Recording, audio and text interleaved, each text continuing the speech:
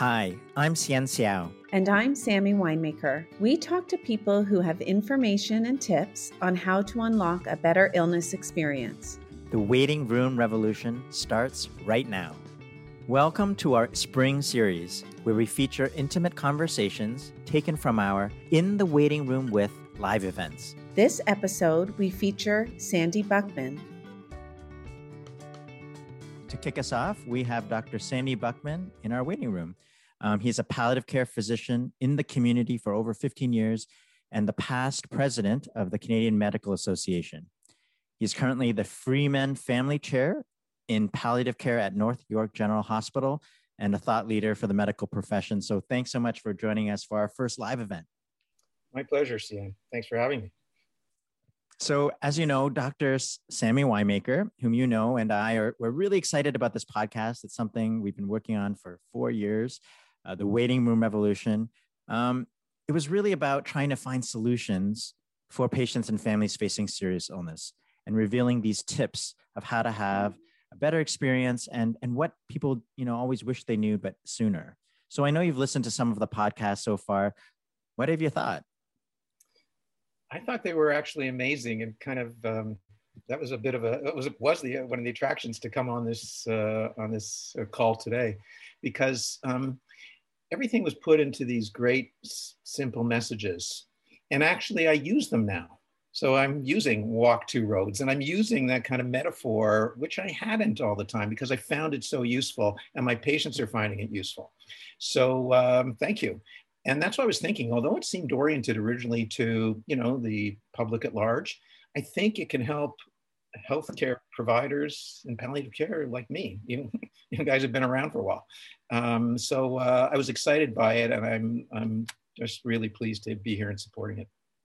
Well, we really appreciate you saying that. That's why it took us so long, because we had to come up with these metaphors and really trying to find a way that would be acceptable and palatable to patients and families, and using it even upstream, and it may not even early in a diagnosis. I remember you told me that you listened to the first episode, our origin story, and Sammy shared her story of one of the breaking point where she had a patient, who was hoping for a lung transplant, and that really resonated with you. So totally, she had me hooked at that moment, and it was right at the beginning. So Sammy described the patient with what we call IPF, or interstitial pulmonary fibrosis. And so these are patients that have scarring of the lungs and a lot of difficulty with breathing. Every effort and movement, causes severe shortness of breath. And this, this patient was talking about MAID and wanting MAID, which of course is an option for many of the patients who suffer from severe life-limiting illness and whose death is foreseeable. And I had a patient exactly like that at the moment that I was struggling with, because he actually came to us as a referral for MAID. And what we talked about was, how can we address your suffering? Let's get in there, because he's focused on MAID. Mm-hmm. And he remained open to letting us manage his symptoms palliatively, but you only get one kick at the can. I think Sammy's was really short. And I'm still there, trying to manage his shortness of breath and all the other issues that are associated with such a life-limiting disease. We're addressing his suffering. He may still want MAID. I don't know. But yeah, is that so resonated with me, because that's the struggle. We're helping him walk two roads. Yeah. And I think that's what really drove us to try to find a solution targeted for patients and families, because we still hear the stories over and over. I know we've done so much, clinician education and have so many great technologies and drugs, but sometimes some of these stories we hear on the ground, they really have these universal themes, and we're not really, addressing some of these, suffering issues. And this week we just, released an episode called Customize Your Order, where we heard from one of my friends, actually, who lost her daughter from a complex heart disease. But it was really about trying to make sure the preferences and wishes, in this case, her daughter, but also of the families, were incorporated in their decision-making and not just following sort of the standard of care. What did you think of that message? Does that sort of fit into what you're trying to do? To me, it completely resonates personally, and I think it resonates for palliative care, because what you try to do is find that unique approach that is going to meet those patients' needs. We make all our healthcare decisions based on what our values are, perhaps our faith, and we mix them with what the evidence is for the decision. We have to customize it. There is no one size fits all. We have an approach, but part of that approach is to make it customized, to make it unique to that individual. And I think shared my sort of recent example is that I've started a hospice in the Toronto area. We really only have one adult hospice in the Toronto area, and we're kind of number two in the North York. We hope we actually build, but the reason I'm telling you about that is because of its name. The name of the hospice is Neshama, and that's actually a Hebrew word that means soul. I named it, but it's a word that actually refers to the essence of who someone is. So it's going to their essence. It's going to what's meaningful to them in life. What's important to them? How do they want to live out their last days? How do they want to make their decisions about their healthcare and the approach based on their values, on their faiths, on the way they've always approached life? So that's what we try to do. It's really patient-centered, person-centered, and family-centered care. And so the name of the hospice is trying to reflect that customization. That's amazing. Yeah. And it fits beautifully with that message. And I know it's such a big task. So congratulations. And if people are interested, how can they contribute or learn more about this hospice? Oh, much appreciated. www.neshamahospice.com. Neshama is Neshama. Fantastic. Yeah. So let's move from the podcast. I want to hear about what's happening with you. You just finished, your term as CMA president, maybe not just, but, a little while ago. It's a huge national role. I think you told me you were the first palliative care physician to have that role. What were you most proud of in your time and what you were able to accomplish? Oh, there's so many things, but just to focus on two, I guess my whole career has been about advocacy. We have something called the CAN-MEDS roles in medicine, family medicine, referring to, and advocacy is one of those roles. And so being an advocate and helping to change the system on several levels. We're advocates for our patients all the time in family medicine and palliative care on the individual level. On the community level, we advocate for what's needed for patients. So that's where the hospice comes in. And then there's the system level changes, and that's the big picture. And when you get into national leadership, you're trying to actually alter the system. And so much of the advocacy, I'm almost proud of so much advocacy. One, for example, during the pandemic was the lack of PPE. Lack of personal protective equipment for healthcare providers who are putting themselves at risk. Like we never expect a firefighter to go into a burning building without adequate protective equipment. And it was the same for healthcare providers. So as an example, we advocate at the federal levels to get that going and get that developed in a very significant way. But a lot of the things we were doing were about equity of access to healthcare and services, including palliative care. I worked a lot in palliative care with the homeless in Toronto with the PEACH program. Those are the issues, working with the more marginalized, those people that have less equitable access is really important to me. And so we got a lot of done. But the other is the well-being of healthcare providers, and in our case, physicians. And the culture with which we work makes us unwell. We have huge rates of burnout, lots of depression, even suicide, et cetera.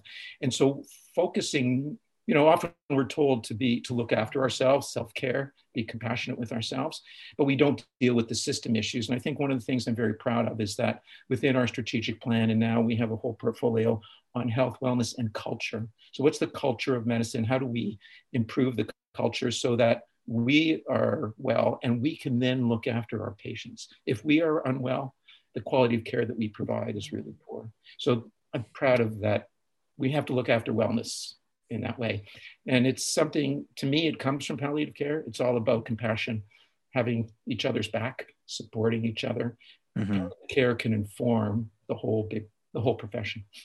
Yeah, I would love to hear, because a lot of the news, particularly around the COVID and the pandemic, has been about the hospitals and the ICU beds, which understandably so, but maybe less so of the front line in the community, which, was already something that's already fragmented and difficult. So what has that been like for you to provide palliative care to patients and families during this COVID outbreak, which we're almost at 1 year? My goodness. No, it's completely different. So I sort of officially joined North York General as chair and medical director of the Freeman program in September, right after Labor Day, and really had to pick up looking after patients right away.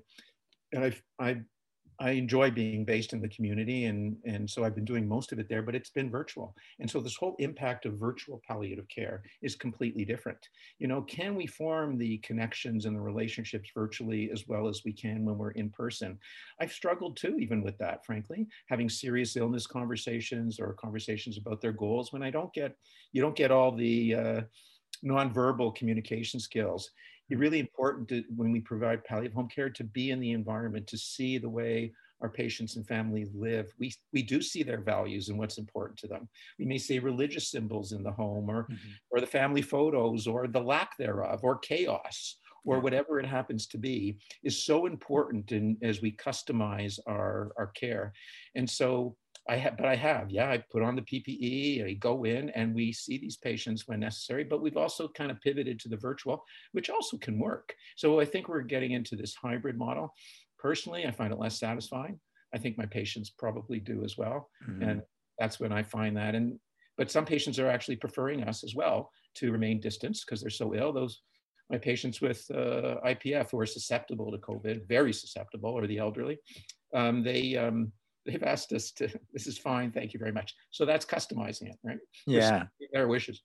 So you talked a bit about your frontline experience as a provider on the front line. And one of the things we said is there a bigger role for palliative care providers during a pandemic? Like, where can they show leadership in the system that maybe they didn't have a chance to before? We have to be part and parcel of all our communities, and that includes our hospitals. As hospitals are overcoming, are trying to deal with the surge of patients coming in, and sometimes getting to the point of overwhelming our capacity. We were almost there within the second wave, where we'd have to go into this critical triage of decision-making. Palliative care, of course, has an important role in those discussions about critical care triage. But the other thing that palliative care can do is help take some of the burden off the hospitals. One of the things we implemented at North York was a program that if a patient came in that appeared to the emergency room team, the nurses and physicians, to require a palliative approach to care, but maybe hadn't had the conversations about what that means, maybe non-aggressive care, more comfort-oriented care. We developed a team, kind of like a SWAT team, to kind of go in, either virtually or in person, and have those kind of goals of care conversation. Takes the burden off the emerge. And many patients and families are not wanting to come into hospital anyway. And they're struggling with those visitor restrictions that are in place. And so we pivoted so we can provide immediate care in the community, necessary medications, nursing, PSW supports, and 24/7 medical, so that those patients don't have to come into hospital, can remain with their families, receive really excellent quality care in the community. Now the burden has removed, and patients who are going to hospital are ones that really can benefit from the hospital environment. So that's one of the ways that we, as a palliative care community and group of providers, can assist with the bigger healthcare system. The one question, my burning question is, my expertise, I would say, is palliative care. You're a palliative care physician. And even during this pandemic, though, I think, we've seen it more in the news. But for all your years of practice, when you go into patients' homes now, and we use that word, do you think that there's a changing of the understanding of what it is? Or do you, when you use those words, I'm a palliative care doctor, or when they refer, do you still feel like there has been a shift over time of that perception of that we're associated with death and dying? Or do you, what's the reaction from families? I wish I could say there was, but I don't think so. A lot of times it's still about end-of-life care, and people don't recognize that palliative care can maybe be for years. I've had patients for years. So it's not so much about prognosis. It's about a patient's needs that are living with life-limiting illness. So actually, on every new patient that I see, I ask for their understanding of palliative care. What was explained to you about this visit? What do you understand by palliative care? And that gives an opportunity to really help begin to understand them and what they're dealing with. Again, idea of the understanding of their illness. But at the same time, it allows me to explain who I am, what I do, the approaches I take, and they get a much better understanding of palliative care is about living with their illness. And it may be end of life care, which I explain differently about dying. So it allows sort of an uninhibited conversation there slowly, and it'll kind of allows you to kind of help the patient travel that road and get there. Yeah. Well, that's why, Sam and I, it took us so long or so much work went into trying to use language to go upstream. And we hoped that in many ways we were infusing the elements or the philosophy and approach of palliative care, but early on without having to, use scary language. So anyway, we're very excited and we're so glad you've listened to the Waiting Revolution podcast, because we're hoping it's a vehicle for innovation and change in the future by engaging patients and families. But I want to give the last word to you. Like, what are the things that you're excited about in projects that you're finding innovative and are hoping to also change the future? What are you seeing?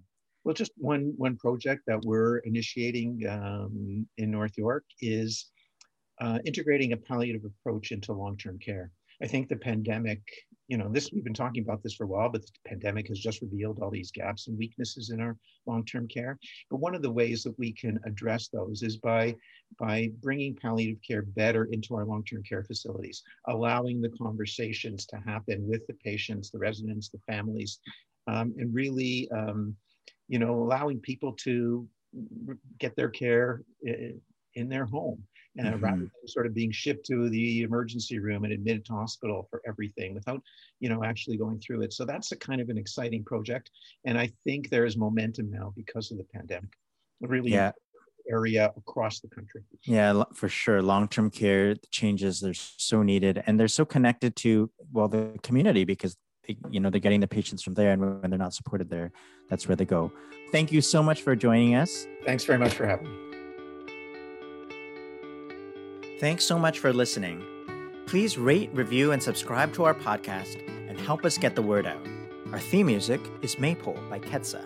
The podcast is edited and produced by me, Xian Xiao, and Kayla McMillan. Special thanks to Krista Honstra, Principal of Clarity Hub. Please go to our website to join in the conversation, waitingroomrevolution.com.